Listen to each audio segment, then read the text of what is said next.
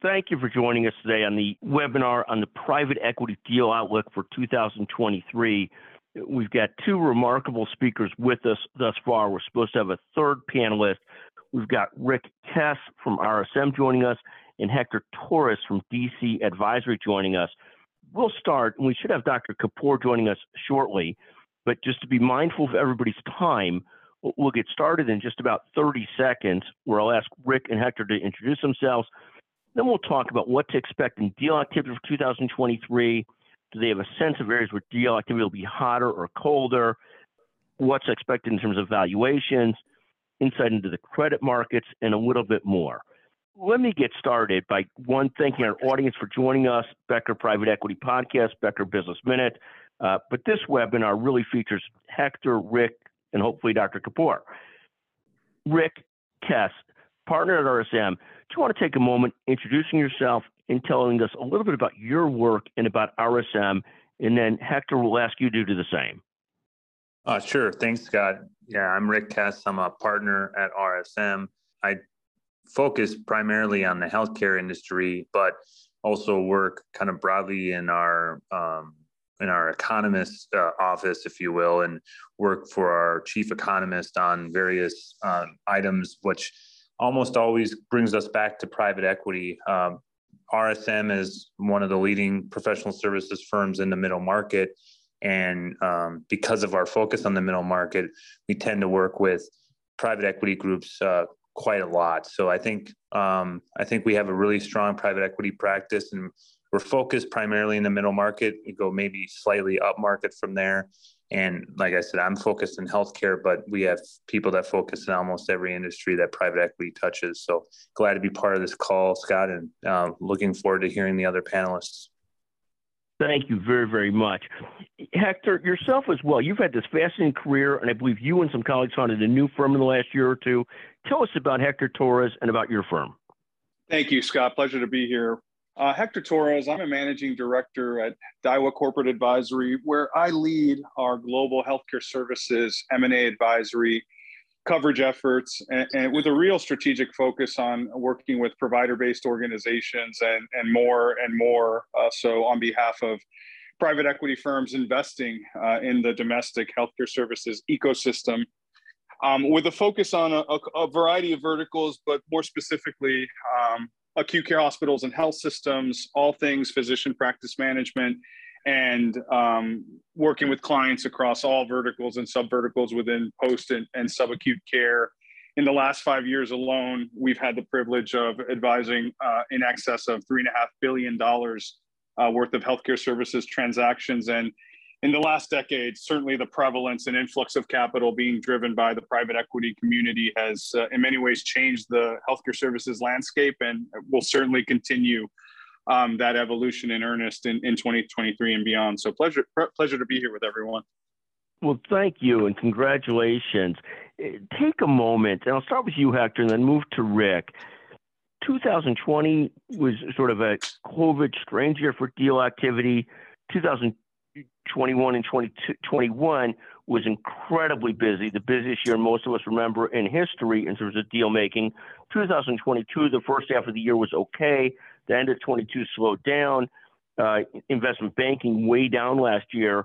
What do you sort of see for 2023? What does deal activity look like as you head in 2023? I know private equity still has $1.3 trillion to put to work, or some number around that.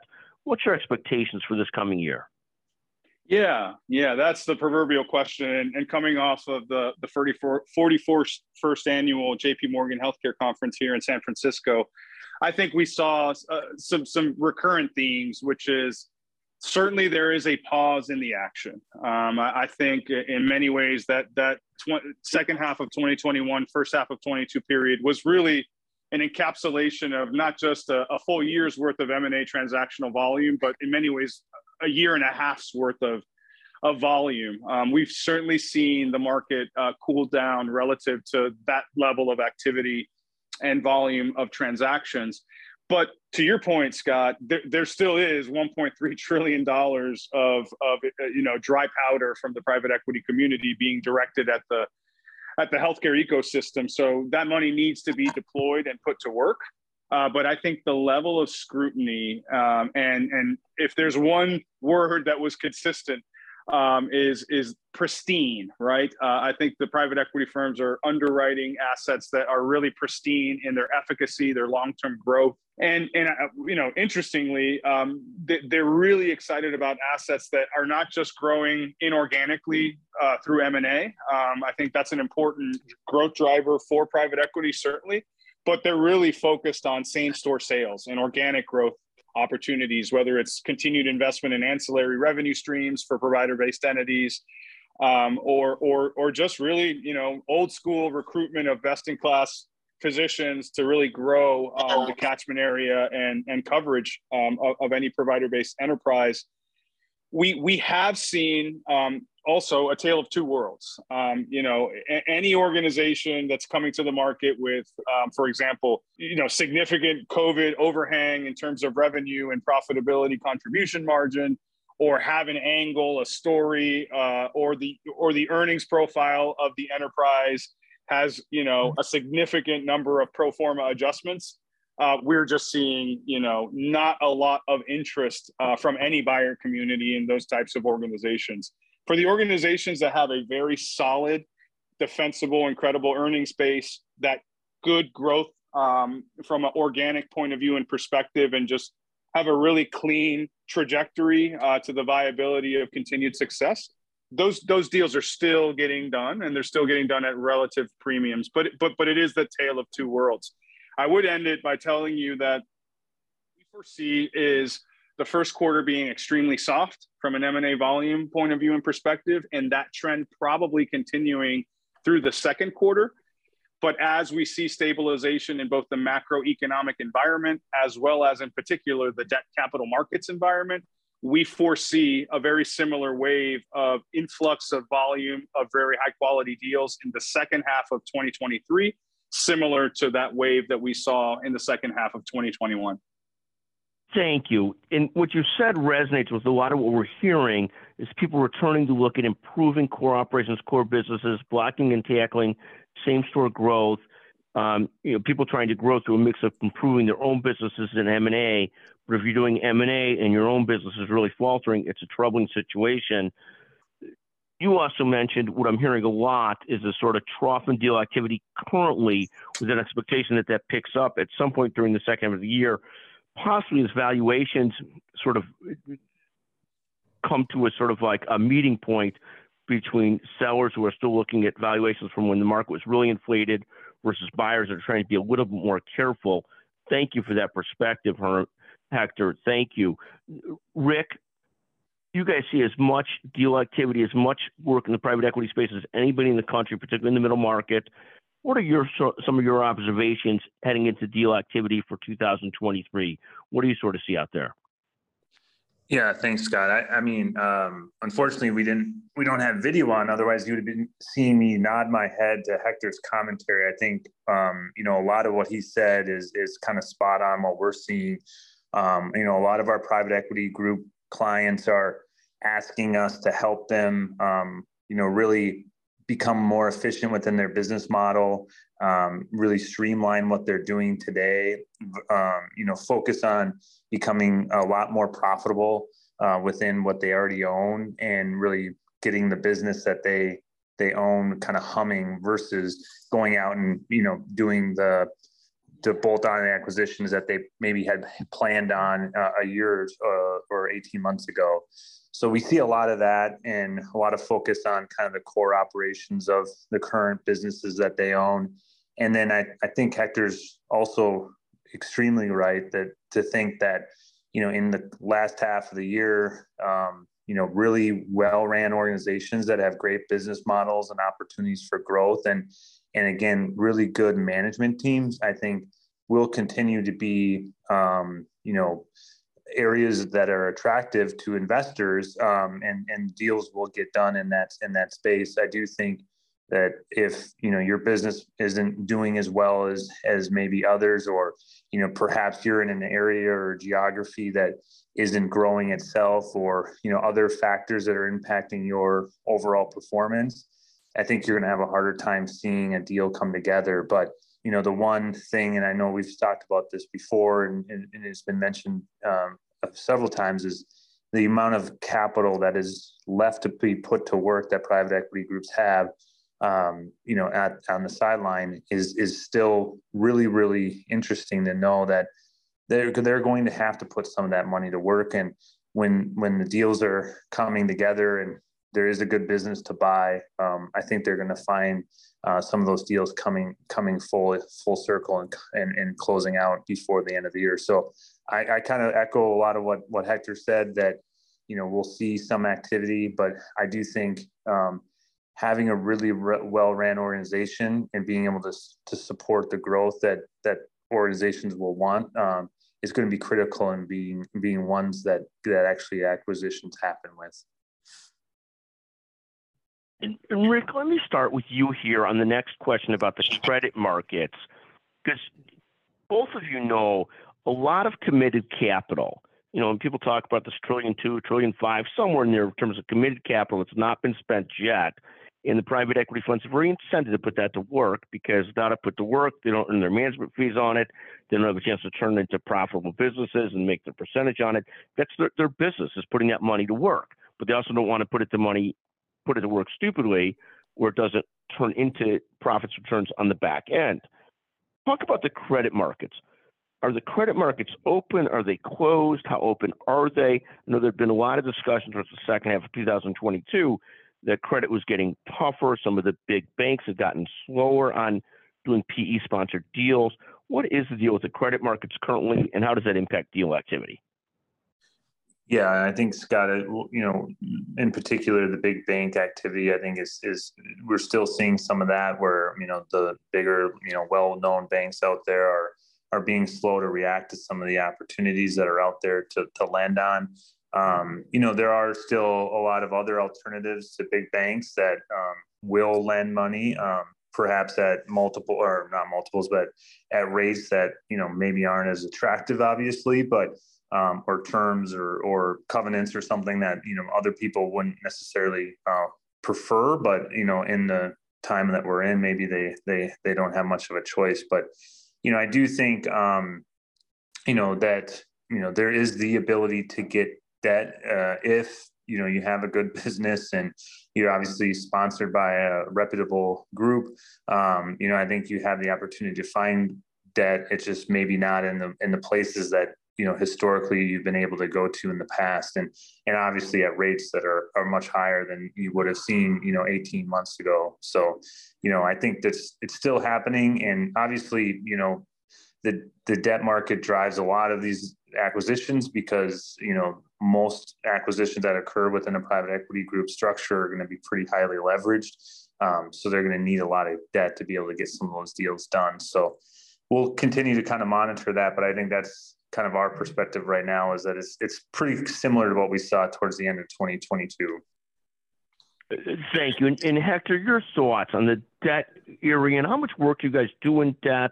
What does your business look like in terms of private debt versus private equity and deal structure and so forth? And what are you seeing in the debt markets? Yeah, thanks, Scott. We certainly, the debt capital markets component is one of several in terms of our business model, the core being M&A advisory, but obviously debt in relation to private equity structural alternatives is core and foundational to all things related. We've seen a parabolic increase in debt pricing. I would say on average from about Q4 to the beginnings of Q1 of 2023, almost a 500 to 600 basis point uptick in the overall cost of debt capital, which is very significant, right? A lot of these leverage buyouts are just that. They need leverage, and the pricing that's attained on that leverage is indicative and directional in terms of what the ultimate purchase price and terms are for any given transaction. So that is certainly the case today, and that's affecting, obviously, valuation multiples, conversely. What I would add is I think it's also inspiring a level of creativity in many of the private equity firms. And before I go into those aspects, I would say that for the syndicated loan market, for these leverage buyouts, meaning the larger transactions, the multi-billion-dollar transactions, that segment of the debt capital markets environment is relatively icy, if not ice cold. There's a lot of trepidation and a lot of a wait and see mentality to see how the macroeconomic picture evolves. I think for the middle market and certainly the lower middle market, where those transactions are deemed from a lending perspective a little bit more risk adjusted, the debt is there, but the pricing is, as I said, parabolically higher relative to what the levels of pricing we were seeing even a quarter ago. I'll go into the aspect of the creativity because private equity firms still need to deploy that capital. So what we're seeing is an evolution in two ways. A lot of over-equitization of transactions. I mean, we can point to recent trends with Thoma Bravo and executing very large multi-billion-dollar deals with no debt, which is relatively unheard of in the private equity community. But we're seeing that translate to the middle and lower middle markets of the healthcare industry in the United States as well. Met with many private equity firms here in San Francisco this week that are literally under LOI and running to the finish line on acquisitions with no debt, with the mindset of let's over-equitize the transactional structure on the front end. And once the debt capital markets environment stabilizes and returns to normalized levels, we can then effectively refinance the business with the appropriate level of debt at the right price. So very much a sort of a creative approach to solving for a lot of the issues that are front and center in the current M&A environment. Thank you. And fascinating. When you talk about the rates going up 500, 600 basis points, that might be from a 5% to a 10% on a subordinated loan or a mezzanine loan. Is that the numbers that you're looking at, like 10% interest rates, 12% interest rates? Sometimes north of 12%, depending on the subsector, the category, and the risk profile of the entity. Yeah, very much so. Wow. So that starts to be like the old credit card debt or really expensive debt. If you have people using really more equity for the time being. Yeah. The other thing I think that private equity firms are also doing is being really thoughtful around structured credit products and opportunities. Whereas you may have a private equity firm that really never had a vantage point or perspective on deploying capital in a structured credit way. But they're saying in lieu of going out and getting really expensive paper in the way of debt on this new acquisition, let's take a structured equity a component to sort of bridge the gap in the capitalization structure of the transaction. We're seeing that as well. All really under the guise of trying to avoid at all costs that really, really expensive debt that we're seeing in the market. I bet. Those are fascinating and scary numbers. You got $100 million in debt. Your debt picture's gone from $6 million a year in interest to $12 million a year in interest. It's a big difference, and a big difference in actual cash flow. And at the end of the day, you need cash flow to keep feeding the business and growing the business. It's a frightening thought. Precisely. Rick Kes, Rick, let me ask you, any areas or niches, healthcare, non-healthcare, where you're still seeing more activity, more interest versus less activity? And I guess conversely, are there any areas where the bloom is off the rose, where people are being very careful about investing?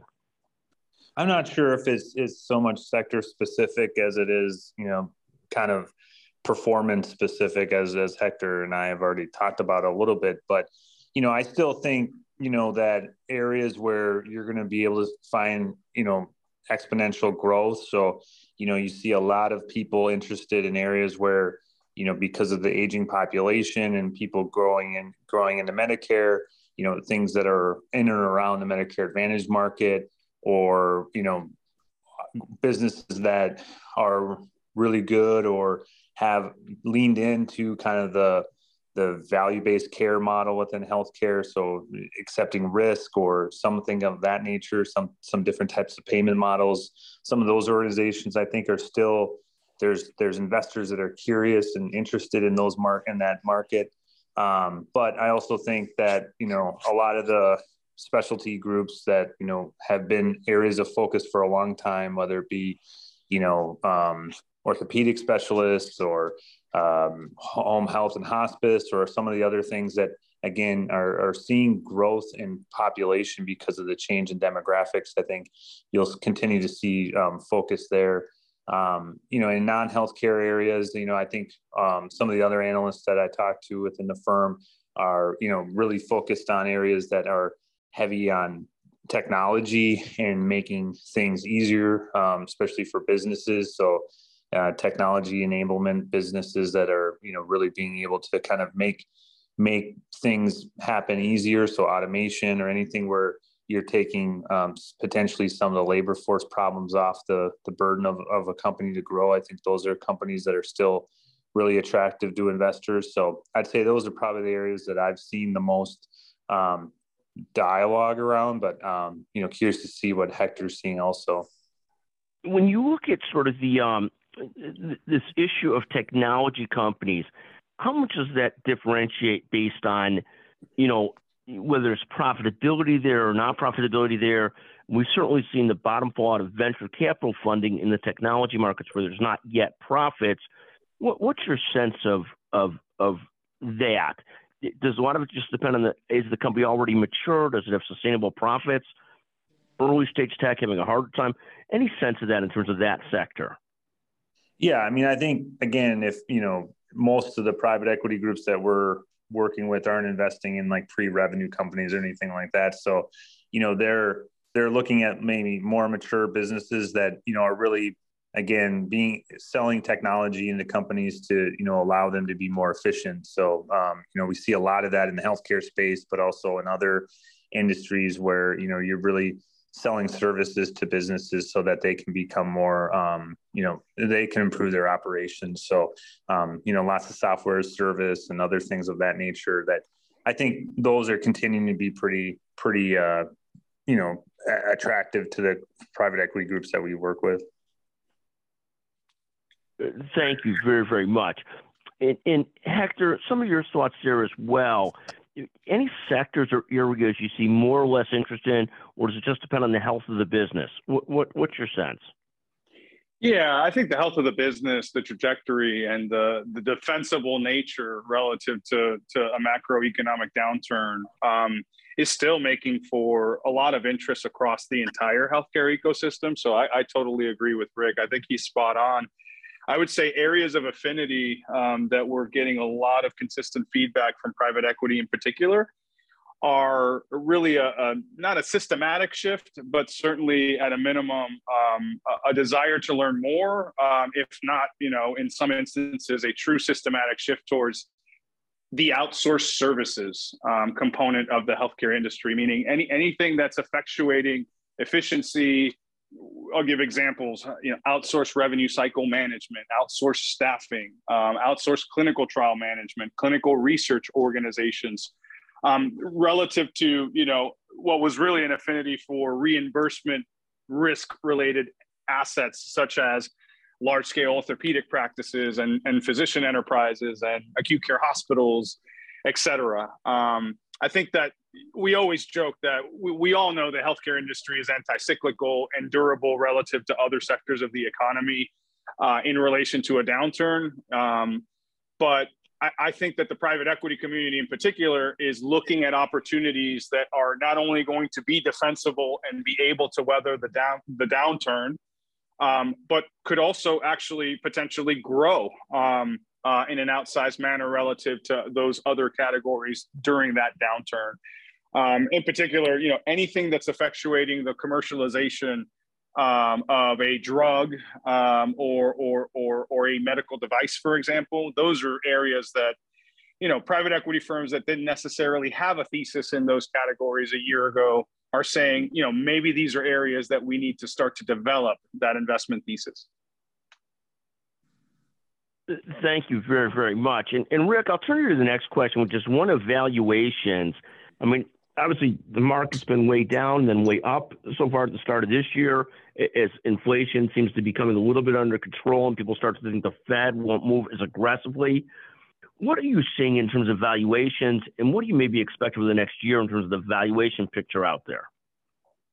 Yeah, I think, Hector had a comment earlier on today that, kind of resonated with what we're seeing is that, businesses that are profitable, that are doing well, that have a good business model, are still seeing a bit of a premium on their, on what they would be expecting for a multiple. And businesses that, obviously are on the other side of that aren't performing well, aren't getting any interest at all, or, being negotiating with a much lower multiple than they would have thought previously. So, I think that's really, again, kind of what we're seeing is maybe not that the multiples are as general as you used to be able to say, like, well, your average, XYZ business in this vertical is going to get a 10 times multiple. Now it's really more business specific, or maybe performance specific, being that, your highly performing companies are still demanding a pretty high level of a premium on their EBITDA multiples versus those that aren't doing well. But again, I think that's kind of the common theme that we're seeing is good companies can still demand a premium. That's fantastic. I think your perspective on that is it's a little bit less macro. There's a macro part of it in terms of just the entire economy, the cost of debt, where multiples are in general. But there's also very much a company-specific micro part of it as to how sustainable are the earnings of that company? What does the growth look like of that company? How strong are they?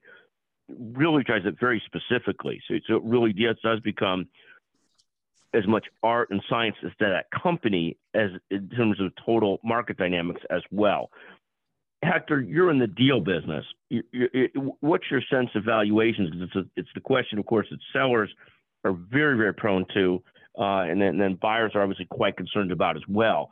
Where do you see valuations over the next 12 months? What's your sense of where things are going there? Yeah, I think the last 2 years, and arguably perhaps even the last 5, really saw outsized valuations to where I recall the exact figures, but we did a retrospective analysis many years ago looking at valuations in the last 5 years relative to valuations in healthcare over the last 30 years.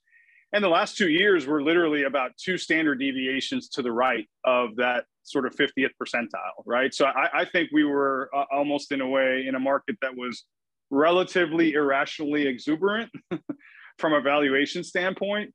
And probably, and as much as it pains me as an investment banker to say it, probably not truly reflective of the inherent true intrinsic value of those assets, and really driven by supply and demand imbalance and, a lot of dry powder chasing a finite number of assets in a particular category. I think we're going to see a continued reversion back to normalized levels of valuation multiples. We've already seen that begin in earnest. But I don't necessarily see the valuations, falling off of a cliff. I just think that the days of, to give you a case study example, the days of a 5 provider group with minimum scale, size, and market indispensability coming to the market and expecting to get 15, 16, 17, and 18 times EBITDA, I think those days are over, right? But I do think that there is still a very robust and dynamic market just at normalized valuation levels. And I think over the evolution of the first half of this year, we'll see a slow trend towards that fair market value, if you will, from a valuation standpoint. No, what you sort of see there, a lot to digest there, Hector. Thank you so much. What you said is somewhat inflated deal multiples of the last several years, particularly in this period of time when it was what people thought it was just a seller's market, just not enough sellers, not enough businesses to buy, and so much private equity funds to money to put to work. I mean, just a couple of years we were talking about $2.5 to $3 trillion of money to put to work. Now it's down to $1.2 trillion, $1.3 trillion, $1.4 trillion. But those are crazy numbers and not enough businesses to put them into. Now you've got sort of a tightening up of the market, and we'll see where that market comes back to as that reopens up. But you're not expecting a complete trouncing of valuations. And quite frankly, we had somebody looking at a deal currently where the business is still making lots of money. So the seller's not going to take a really low valuation because they're doing fine in their existing state. And that serves as sort of a lever or a floor, because at some point they'll just keep the business entirely versus taking an investment if the valuation is not strong enough. So to sort of summarize what I've heard from Rick and Hector today is here's what I've got so far. Deal activity slowed at the end of 2022. Most people are expecting it pretty slow first quarter 2023, with the expectation it will pick up gradually and then hopefully really pick up steam in the second half of this year. Credit market's still very challenging. Got some specific stats of credit rates being up, 500, 600 basis points. Literally, people borrowing at 12% plus in many situations, which really puts an impact on cash flows and so forth.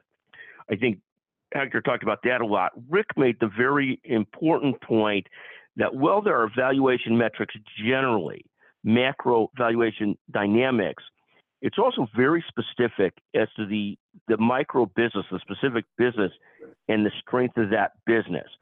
And almost in terms of general, less about, there's still lots and lots of interest in technology, but technology with profits or true clear pathway to profitability.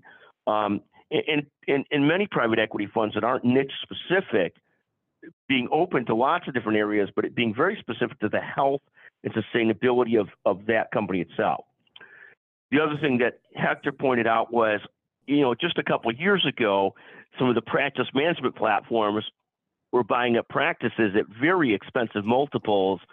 And that sort of time of buying up smaller practices at very high multiples seems to be coming to an end. That time is past. They still might do fine, but that ability for those practice management platforms to arbitrage quickly by selling to the next private equity fund or exiting has softened. So the ability to overpay or indulge high prices in buying some of those bolt-ons has also softened. Hector and Rick Kes, I want to thank the two of you for joining us today on this webinar, the Private Equity Deal Outlook for 2023. I know Dr. Kapoor joined us late. We will get him on another webinar. He's a brilliant serial entrepreneur and speaker and thinker, but probably too disruptive at this point to add in that part of the discussion. I would, I'm tempted to indulge you with some of the questions I have, like Tesla's been up 500% or 446% the last several years. Now it's down last year. What happens with that? But I'll avoid going into those kinds of tangents and stick to the topic at hand today, which is the PE Deal Outlook for 2023. Hector and Rick, just fantastic. Dr. Kapoor, we look to have you on another webinar. Thank you all for joining us today, and thank you for the production team at Executive Podcast Solutions. Thank you, Jeremy Core.